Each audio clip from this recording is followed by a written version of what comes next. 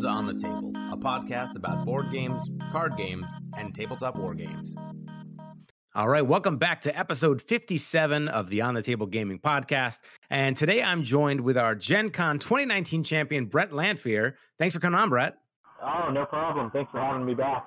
And now for the first time on the podcast, but someone that I've had the pleasure of working with for quite some time now, is Colin Kaliosis. He is our On the Table Gaming editor for the website. So Colin, thanks for coming on. Hey, thanks for having me on. I thought before we get into talking about the Targaryens, which was kind of the big news a few days ago, we did have last night a new drop about the 1.5 updated panic rules. And so now panic tests are being made by rolling 2d6 along with a single d3. If you fail your panic test, instead of taking the difference between that number and your morale stat, instead you take D3, whatever the value is on that D3 plus 1 in wounds. I thought maybe we just get a quick discussion about that and what your initial take is. Brett, what do you think as a Lannister player, especially? I think it's crazy. I think the initial reaction is going to be where people remember the times that they wiped out 8 raiders with a panic test. Right. And they're going to think that this is doomsday and that Lannisters are nerfed. But if you actually crunch the numbers, I think on an average, the Lannisters are going to deal more damage with panic. Now, I think the big thing is some of the targets that were kind of a no-no are now open season. So it's worth taking a shot with Cersei on the crown at a dog, because if they fail by 1, they're actually automatically dead. And then... Oh, man. Yeah. I'm just thinking back to an episode we had not too long ago where we had some of our Stark players on lamenting. Yeah, isn't that great how the Starks just had all these major changes with the Wolves, and because I tend to play Lannister the most myself, we get a change that looks like it's going to nerf a major faction attribute of ours, and then next thing you know, we're actually stronger. Yeah, I mean, I think that's one of the big things that maybe people are misinterpreting, is that I think it does change the game up a lot. But, Brett, I think you hit the nail on the head there, is that now actually in many cases, it makes sense to, for example, Cersei crown an elite unit and get, if they fail by 1, they're taking a significant amount of, D3 plus 1 wounds on a more expensive unit. That's great. My favorite unit to pick on is Jon Snow Veteran. Everybody loves Jon Snow Veterans. So if you manage to engage them while they're on a 2-point objective, it's worth taking a shot with a panic check to drop a rank off, because D3 plus 1, there's a pretty good chance you're going to peel 4 off, and then you might contest that objective and deny him the score, and he wouldn't have the opportunity to heal if you did it at the end of the round. So right, there's definitely some stuff that can come up, and I think even anybody without Cersei, it's worth a shot. I mean, they'll fail on a 5, 4, 3, or 2 from the crown, and then they'll take the D3 plus 1 wounds. So right. You're not just fishing for a bad roll anymore. You can. It's worth a shot. Yeah, as a free folk player, there might be times when I want to take the crown to just zap a unit, because I might be more successful pushing through damage on their morale than hitting them with a few raider attacks. Right, and it's actually interesting, because I'm sure that it's a coincidence, but I've had a chat with some of the other guys on the table gaming regarding the crown zone and how it's maybe it needed rework, because it's not really good for anybody outside of Lannisters and I guess Baratheons when they want to control the crown. But with this panic change, they kind of cleaned that up. I think it's a valid zone for everybody now. Yeah, and Chase, I want to loop back around really quickly to something you mentioned about the free folk. One of the biggest aspects about this that I was thinking about, and it's something that I wrote when we wrote that editorial the other night, is just the effect that this is going to have on giants for free folk players. Before, I mean, they get crown zapped. They may lose a wound or 2 on occasion if Cersei's on them as well. But now, since they're having to roll, and these are auto wounds that are going to bypass that 2 wounds per actual giant wound, you could, if the giant's already wounded with just even 1, there's a pretty good chance you could take it out entirely with 1 panic test. So and I think, but in a weird way, though, I'm kind of okay with that. I like the idea of Cersei or units with vicious, that's their role now. Like they don't take out like the chaff units necessarily. They're really focusing on dealing with these high target or high priority targets. I don't know, thematically, and like just that seems cool to me. Yeah, I'm largely okay with it. And back to what Colin was saying, I think we talked about my love of paid mutiny as a solo killer.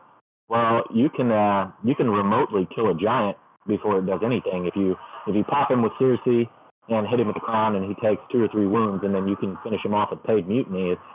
It's pretty interesting, actually. Maybe I take that back. Maybe I'm not as okay with this. I was like, oh yeah, that's great. And then, but is this also in a weird way a buff to healing effects as well? Whereas, I'm thinking of for free folk, we have the Champions of Bone. Every time an engaged enemy fails a panic test, the unit may restore up to 2 wounds. When I was potentially taking, up to 8 wounds from a failed panic test, getting 2 wounds back wasn't much. But when it's capped at, D3 plus 1, getting 2 wounds back periodically, that seems kind of appealing. Yeah, absolutely. At this point, you're essentially trading them back and forth as either the Blackguard or the Followers of Bone by forcing the unit to take a panic test before it attacks you. Now, for me, I think the Followers of Bone, I think got actually a huge buff with this. But, Brett, as a Lannister player, and I guess Colin as well, I know a lot of people have been trying to work Blackguard into their lists. A lot of people are panicking right now. Did the Blackguard get worse or actually better with this change? Better.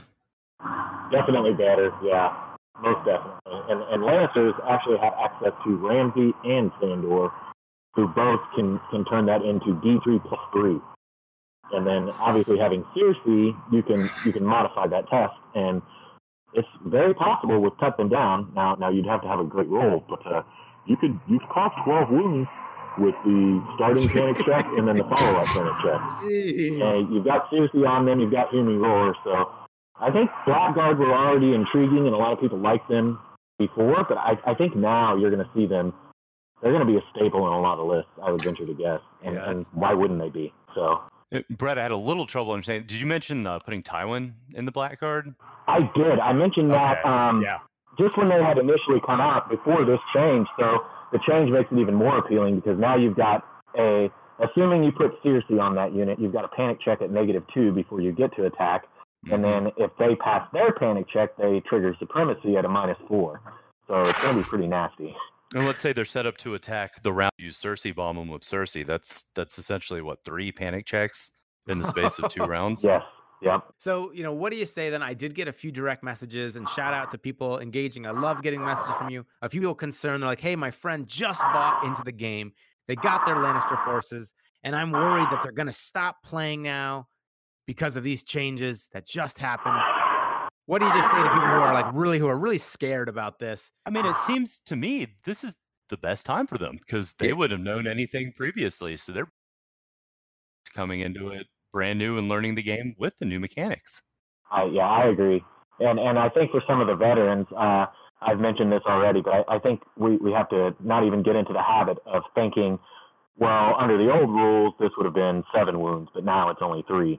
I think you just abandon that mindset and you just go with what it is now, because if you crunch the numbers, like I said, on average, they're going to be taking more. And you're just going to be able to spread out some of your panic modifiers instead of focusing. You don't need a -10 anymore. You don't need Circe, Vicious, Rear, plus a Hear Me Roar. You can save that Hear Me Roar for another combat, and maybe you can make them fail a panic check there, where you would have just stacked the Hear Me Roar to try to cause, 5, 6, 7, 8 wounds, but there's no need for that anymore. So yeah, for the veteran players are just going to have to get past kind of the psychology of outliers. They remember all the times when that one panic test won them the game. Other players remember the times the panic test lost them the game when they rolled Snake Eyes. Brett keeps mentioning averages, and I think that's the most important thing to really focus on with this. This keeps the game focused more around averages, and then therefore focused more around the tactics that you're using as you're playing, and not just relying on those occasional lucky, fantastic dice rolls that end up turning the game from a loss to a win or vice versa. And I feel like it also makes it a little bit more predictable now, and so you can plan your strategies better And you can still push through damage. Like there's still ways to do a tremendous amount of damage and adding morale damage onto it. But you don't have to suddenly have your whole thing fall apart because you rolled double ones and you lost your entire Stark Bowman unit to one wound or something. Or yeah. And I love that it's pushing some of the named characters into more of an ascendancy, so that there's more of a need for them. Those characters that are going to force an extra 2 wounds from a failed panic test. The characters that are going to gain benefits from panic tests. Absolutely. I agree. I think Stalwart, which was already pretty important, is maybe even more important now because, again, on the averages, the number of panic tests that unit is going to take, you're going to hopefully mitigate some of that damage throughout the game. And so I think the guard captain and the order in general at any cost is just as important as it ever was. So, ultimately good things. And the rest of these 1.5 changes, unit updates, any other rule book changes are going to be out on December 9th. So that's not too far from now. It'll be right after PAX Unplugged. So that national championship that weekend is going to basically be the last 1.4 event before we're into the new modes. And that release date was a huge surprise. I kept thinking January. Yeah, well, I wonder. I know that they have not announced any unit releases for the month of December, and I don't know. I don't own a store. I'm not a distributor, but that maybe it's a kind of a common thing to not have releases in December, and so maybe this is kind of that filler for that. Yeah, I think from what I've heard, they tend to not really release much in December. But speaking of upcoming releases, then January is going to see Targaryens. And we talked a little bit last episode about there was some interesting releases in the apps, but then it wasn't in the app. And now we actually have the Targaryen faction, all the cards updated officially in the app for everyone to have. And the tactics cards are looking very good. They look really good. So yeah, I'm with a little bit of trepidation. I'm like, oh, good. The morale's going to help some of my raiders last a little bit longer. And I'm not sure it's going to matter against some of these forces. So I thought maybe we could talk about the Targaryen tactics cards just in general, the general ones first, and then talk about Khal Drogo and Jorah Mormont and their specific cards as well. So sounds perfect. So one of the things that I first off noticed is that there are, out of the cards they have, there are 4 that rely on the maneuver zone. So as a whole, the faction is very tied to maneuverability on the tactics zone. And, as an all cavalry starter set, they're already going to be pretty zippy. But the first card I wanted to look at was just their basic overrun, right? Now, this isn't necessarily a new card, but when a friendly combat unit destroys an enemy with a melee attack, instead of maneuvering, they may pivot and then make a free charge action. If you control the maneuver zone, they get +2 to its charge distance rolls. So it's Commander Gregor's overrun card, except for they've the stipulation is the maneuver zone instead of being a House Clegane unit. So we should already know that this is a nasty card from Clegane. So and on an all cavalry force, I mean, they're going to be charging from what is that like 14 inches away or something?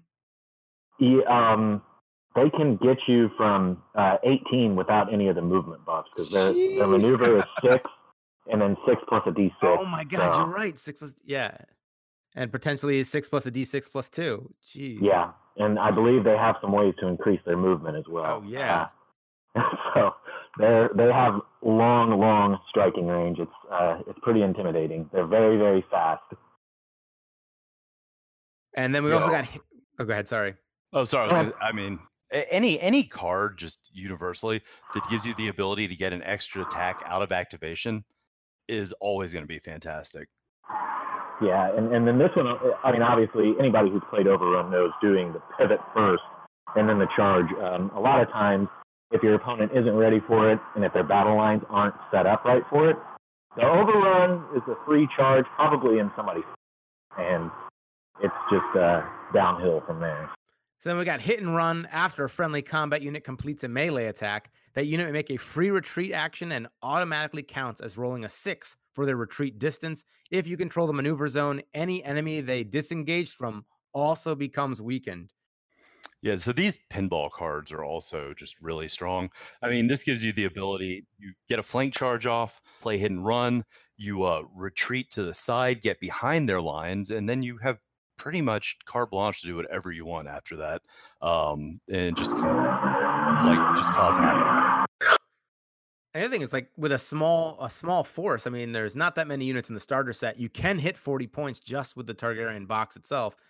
But you got multiple units engaged with you. You're dropping a lot of weakened tokens. And we'll talk later on about how, there's some ways for them to convert tokens in this faction as well. So the crazy thing with this card, and I know this from playing Robb Stark a little bit, he was one of my favorite Stark commanders. You've got veterans that can essentially charge with the sword, right? Because you've got charging volley. So if you start your round and you take charging volley and you shoot, you charge, then you play hit and run, like Colin was saying, you can bounce back behind their lines and you haven't even activated yet. So they immediately... You could use that. What is that NCU that lets you Mopatis? It lets you then take another activation at the very end of all of this chain as well. Oh, yeah. So, yeah, they can get behind a line of infantry very, very easily. And at that point, you have to react to that. And I think you have to turn around so that you're not rear charged. And it's kind of messing up your entire battle plan. Hit and run is a fantastic card. Man, so I was getting so excited with the 1.5 changes for the Lannister Halberdiers. I'm like, oh yeah, they're coming back. Here we go. And maybe now with this new starter set coming out, maybe this isn't the exact moment to field them. Try and go exclusive. Now Halberdiers actually are frightening to this army because they have no defense. Right. The best in the box is a 4+, and we've proxied the models and the cards in India, and I've played against them twice.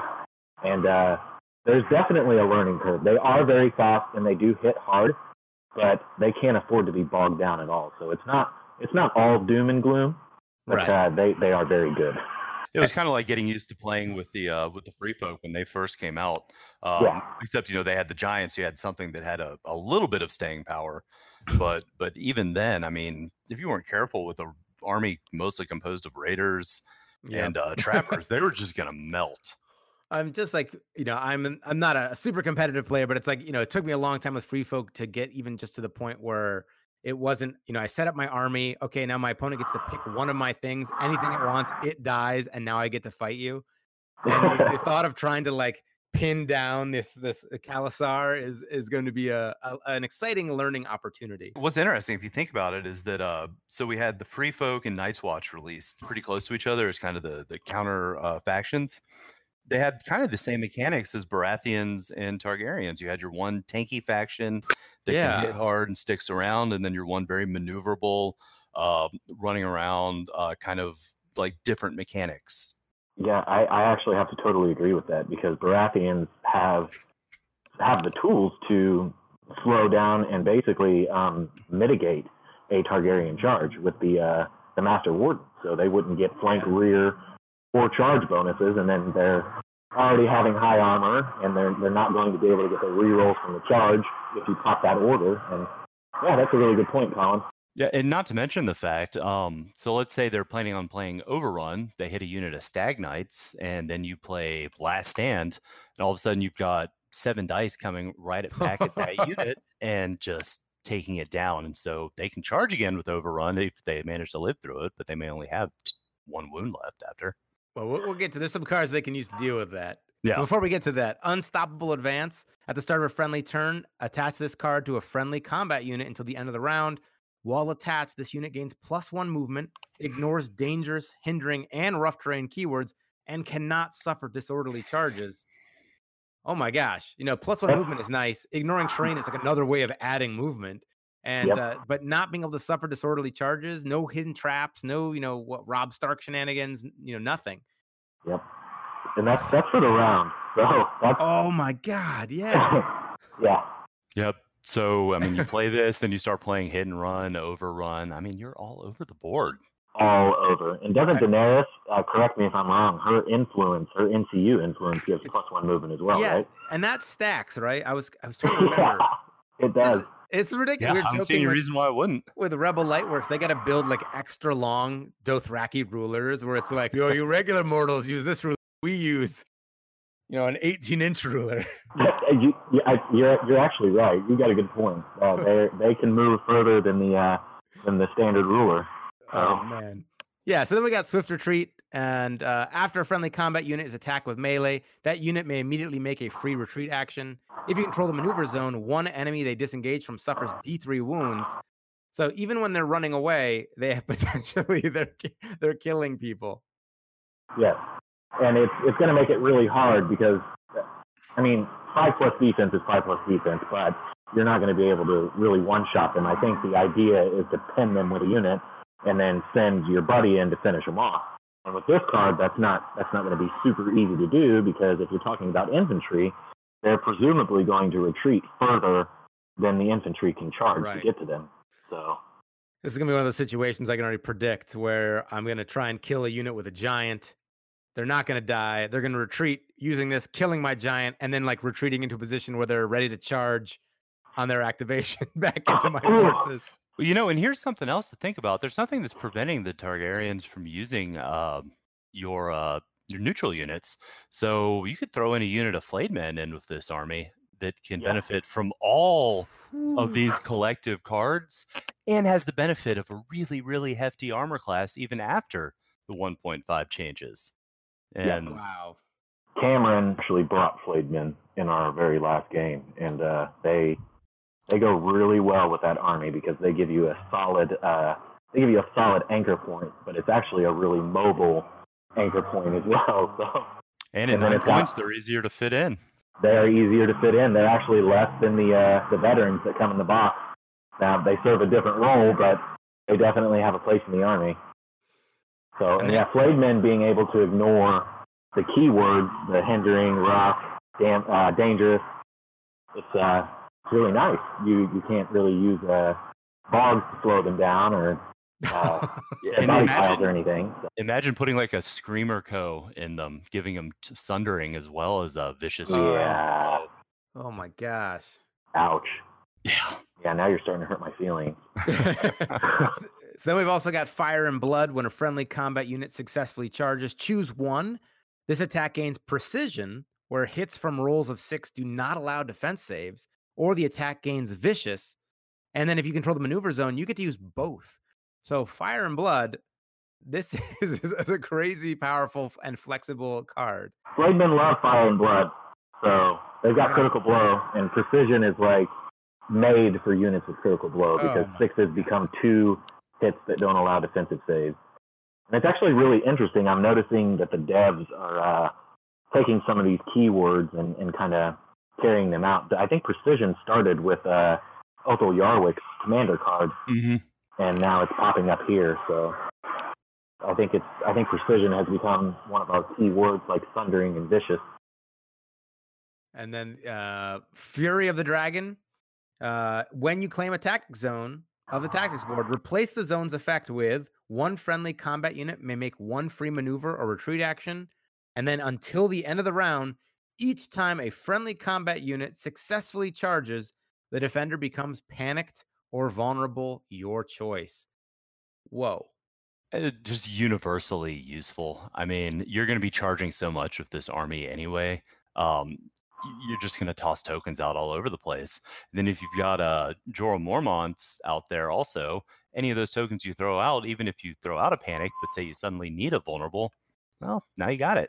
Right. This is that good, right? It's like not one of those. I'm like thinking, I was like, was this just good on paper and on the table? You're like, well, you won't get every charge or whatever, because it just seems really, really good. No, it's incredibly good. It's incredibly good and it's incredibly powerful. This is going to be a card that will probably draw out a lot of Varys tokens. Because a retreat is actually one of the most underrated actions in the game. A well-timed retreat is a good general's maybe his best tool. So they're going to be able to do a free retreat, or they can take a free maneuver, getting one of their units that hasn't activated into position to flank or rear charge.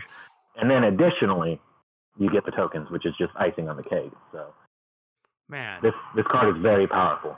Very powerful. I'm trying to think of, for those of you that are big fans of like the Winds of Winter or Dark Wings, where you're trying to get like some objective cards, you have to get like tokens out to get points, or you have to get like a successful charge. This just seems like a real multiplier card for that sort of game mode. It is, yeah. Isn't there a card that gives you a point for every successful charge? Yeah. Yeah, they might pick up And there's one for like combos of tokens that you have on things, and it's like, oh, I can just choose what tokens I need. Yeah, that's crazy. And then we've got Blood of the Dragon. So I'm liking these kind of cool, specific Targaryen cards.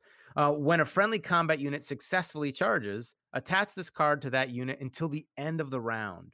While attached, this unit automatically passes all panic tests and can never become panicked. It's like we were just talking about how significant panic is now. But like, what? Auto pass for the entire round. That's insane. I've seen a card that lets them auto pass one panic test, but this is for an entire round. And they can't even get tokens put on them to save for later. Like, they can never become panicked that round. Correct. Wow. Like, so, I mean, right now, Targaryen's just the general tactics deck is already, like, very useful. Yep. And then we get guys like Khal Drogo. So Khal Drogo, his, I think it's Adravat, which is Dothraki for kill. When you claim the melee zone of the tactics board, attach this card to an enemy combat unit until the end of the round. So another until the end of the round card. While attached, melee attacks targeting this unit gain critical blow and sundering. So there's a few things that I really like about Khal Drogo in his cards. The first one is, so you basically, all your normal tactics cards, you're fighting for that horse zone the entire time. So it gives you something else to look for. So you don't always have to have the horse zone to get the extra benefits. And then this, I mean, critical blow, sundering, when you've got the opportunity for taking off activations with Illyrio, for doing your overrun and getting all these free extra attacks on top of everything else, it's huge. I'm going to reference you back to the card that gives precision as well, and my point about sixes. So you're going to have critical blows against whatever your unit that's basically marked for death. And if you play that precision card, with your unit that has the most attacks, it's going to be nasty. On Fire and Blood, the scenario with the Fire and Blood tactics card, you're just killing marked units. Absolutely. All right, so here's something I was just thinking about. You've got all of these cards. They're giving critical blow, sundering, precision, abilities that have these keywords. It feels like playing against the Targaryens, you're really going to want something like a Walder Frey, a Tywin Lannister NCU, something that can just strip abilities. Otherwise, some of these Death Star units are just going to, with all these stacked keywords, are just going to run rampant. Well, Colin, the interesting thing is they cleaned up what abilities are stripped, and they have changed it now to where you lose what abilities are on your card, and then cards and NCUs can give you abilities back. So while Tywin is helpful, you won't be able to stop them from gaining sundering from this card. Oof. Neither will Walder Frey. I mean, I'm even thinking yeah, right? I mean, I'm thinking for free folk, I'm like surround and expose, and I need to like, bog you down, get multiple units in there to actually shut you down. Yeah, it was one of the earlier 1.5 updates. I do remember that now, the visions in the past. Yeah. So I know if that they said that it's not going to strip vows or anything like that. What if the unit already has the card on it before you strip the abilities? Then I would assume that you would. I don't know, because it does say they lose what abilities are printed on their card. I think now, Walder. Yeah, we might have to have a ruling on that, but I would assume that the card would still give it because the critical blow and the sundering wouldn't be printed on their card.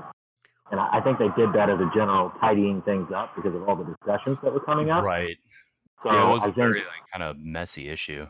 Was there supposed to be an FAQ coming out with this update? Was that a thing? I'm assuming that when they release 1.5, it'll have an FAQ, but I can't speak for the developers, so certainly could be answered in the CMON forum, but from what I recall of reading, I don't have it directly in front of me. I seem to recall. Just looked it up. So the way it specifically is printed, sometimes an ability or effect will remove abilities from a unit. When this happens, the unit loses the effect of all non-innate abilities printed on their card, as well as abilities and effects from any attachments on the unit.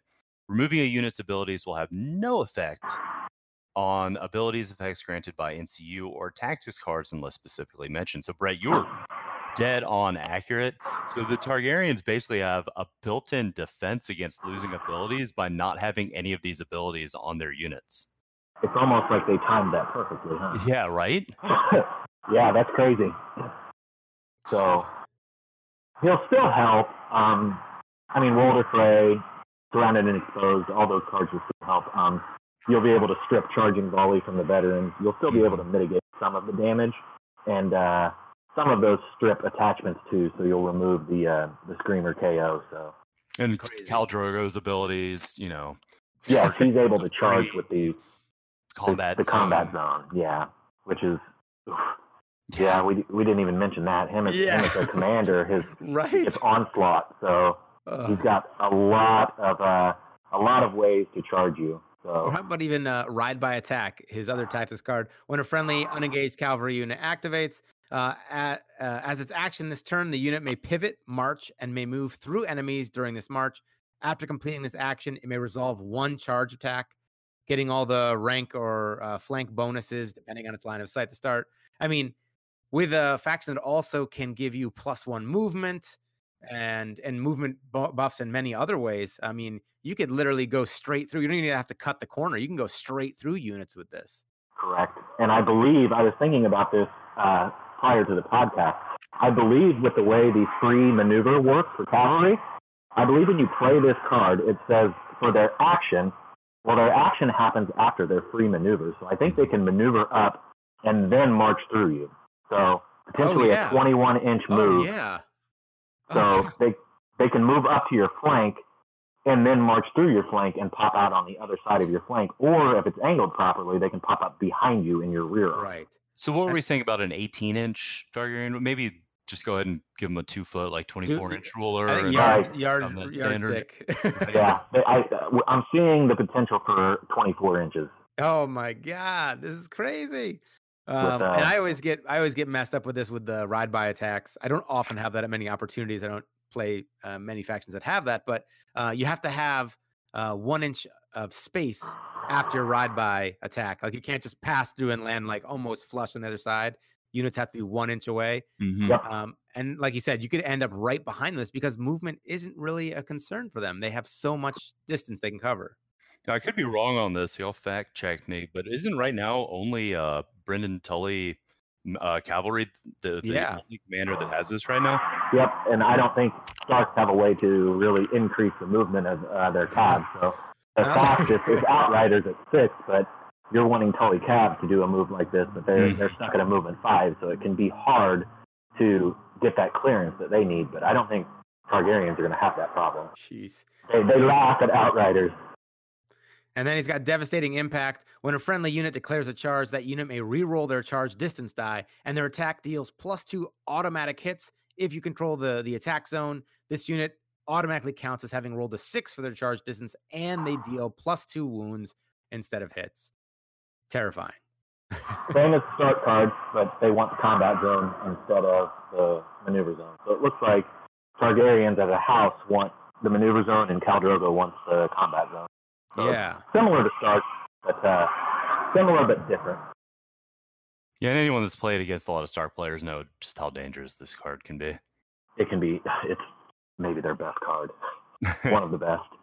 The automatic 6 for the charge distance. I mean, you know I love Tywin's Mad Dog, and that's one of his best features. So. Mm-hmm. All right, and then I'm going to need your help for this next one. Jorah Mormont, the Westerosi tactician. He got, his cards got spoiled, and there was his solo version, and it seems like for some reason Jorah Mormont does not get a lot of fan love. Nobody out there seems to be clamoring for Jorah Mormont. I felt a little bit bad for him. His tactic cards are pretty good though, and let's hype him up a little bit here. So we got Martial Superiority. When an enemy combat unit attacks, before attack dice are rolled, that attack rolls -2 dice and loses any abilities until the end of the turn. If they are attacking Jorah Mormont's unit, the enemy also becomes weakened. So it's kind of like an anti-Umber champion. It is. It's anybody who plays Roderick Cassell. Yeah. Yep. So if you've ever played Roderick, you know about this card. It's a very devastating. It's very anti Knights of Casterly Rock Tully Cabs, who are obviously 2 units that you see at every tournament you go to. So it's dropping them down to 4 attacks with no sundering, no critical blow, and they're weakened. So you're taking one of the most devastating charges in the game, and you're completely neutering it. So They just run up and kind of tap them with their lance. they just tap them, yeah. Tag. We've got superior flanking. When a friendly unit attacks an enemy in the flank or rear, the attack rolls +3 attack dice, and the defender becomes vulnerable. This is like a better version of Harma. Yeah. Yep. Man, but the difference is you're going to put some serious dents on targets with the Targaryens charging with +3 dice. They're veterans. They're not necessarily like starved for being able to do damage output. So when a friendly unit attacks an enemy in the flank or the rear, and it's attacks, not melee attacks. So those veterans are going to get +3 shots. Oh my gosh! That's and you disgusting. can use it with the Outriders. I mean, you could play this in so many ways. That is nasty, and they become vulnerable. So then you're with the veterans. What is it? 7 shots and 8 attacks naturally. So go up to 10 and 11, and you're vulnerable. Oh, that's horrible. And then oh my God. Think about the melee or not the melee, but the range, like putting this on a ranged attack. That's awesome. Oh my God, that's rough. Yeah, I've just noticed that. Yeah, he's beast mode. I mean, come on, fans, it's Jorah. And then he's got bravery in the face of death. When a friendly unit passes a morale test or successfully charges, you may restore up to 2 wounds to that unit. If that unit has only 1 remaining rank, restore D3 + 1 wounds instead. This is going to be a nightmare for people trying to finish off Targaryen units, and then they get to just skedaddle away and maybe heal up. Yep, this is the only healing card that they really have, isn't it? Yeah, and this is Eddard Stark. Mm-hmm. So, and the other thing is his commander ability. He's got stubborn tenacity, so you can't really go try to pin his unit down with a dog, because if they pass their morale test, they're going to do D3 wounds. And they've got the card that lets them automatically pass it if you yeah. Indeed, yep. I learned down. Ghost, so I sent Ghost in. I was like, I'll just hold these guys down for a second. No, you won't. All right, you're going to give him Ghost. So Colin, you get your Targaryen starter set. You're going to sit down for your first game. Are you going to field Khal Drogo or Jorah Mormont as your commander in the first game you play? Kind of depends on what game mode I'm using. I prefer control style play. Mm-hmm. I feel like I'd probably try out Jorah Mormont first. All right. And Brett, how about you? First game you get to play with Targs. Who are you fielding? It depends on my opponent, honestly. It depends on if I play Starks, it's going to be Jorah all the way. If I play something where I think I can just kind of bounce through their units and clean everything up, I'm going to try Khal Drogo. But I think Jorah is all around. I think he's more well-rounded, and I think Colin is right. I think he has the control aspect, and Colin and I both appreciate that play style with Tyrion. So I think he's your guy. And he's actually he's kind of like the Sparrow, I guess. He's got a defensive card, a healing card, and an attack card. So he's pretty well-rounded. The other thing to think about is if you're trying to play, like the Targaryens are going to be fantastic in scenarios like right out of the box, like Fire and Blood. Your not Clash of Kings. Is it? Yeah, that's the one. Dance of Dragons are going to be good. The one where you do side deployments. I don't know what I'm Clash of Kings. Clash of Kings. That is it. They're going to be fantastic at that, but they're going to struggle with Game of Thrones. I feel like with Dance, they're probably going to struggle a little bit with that one also.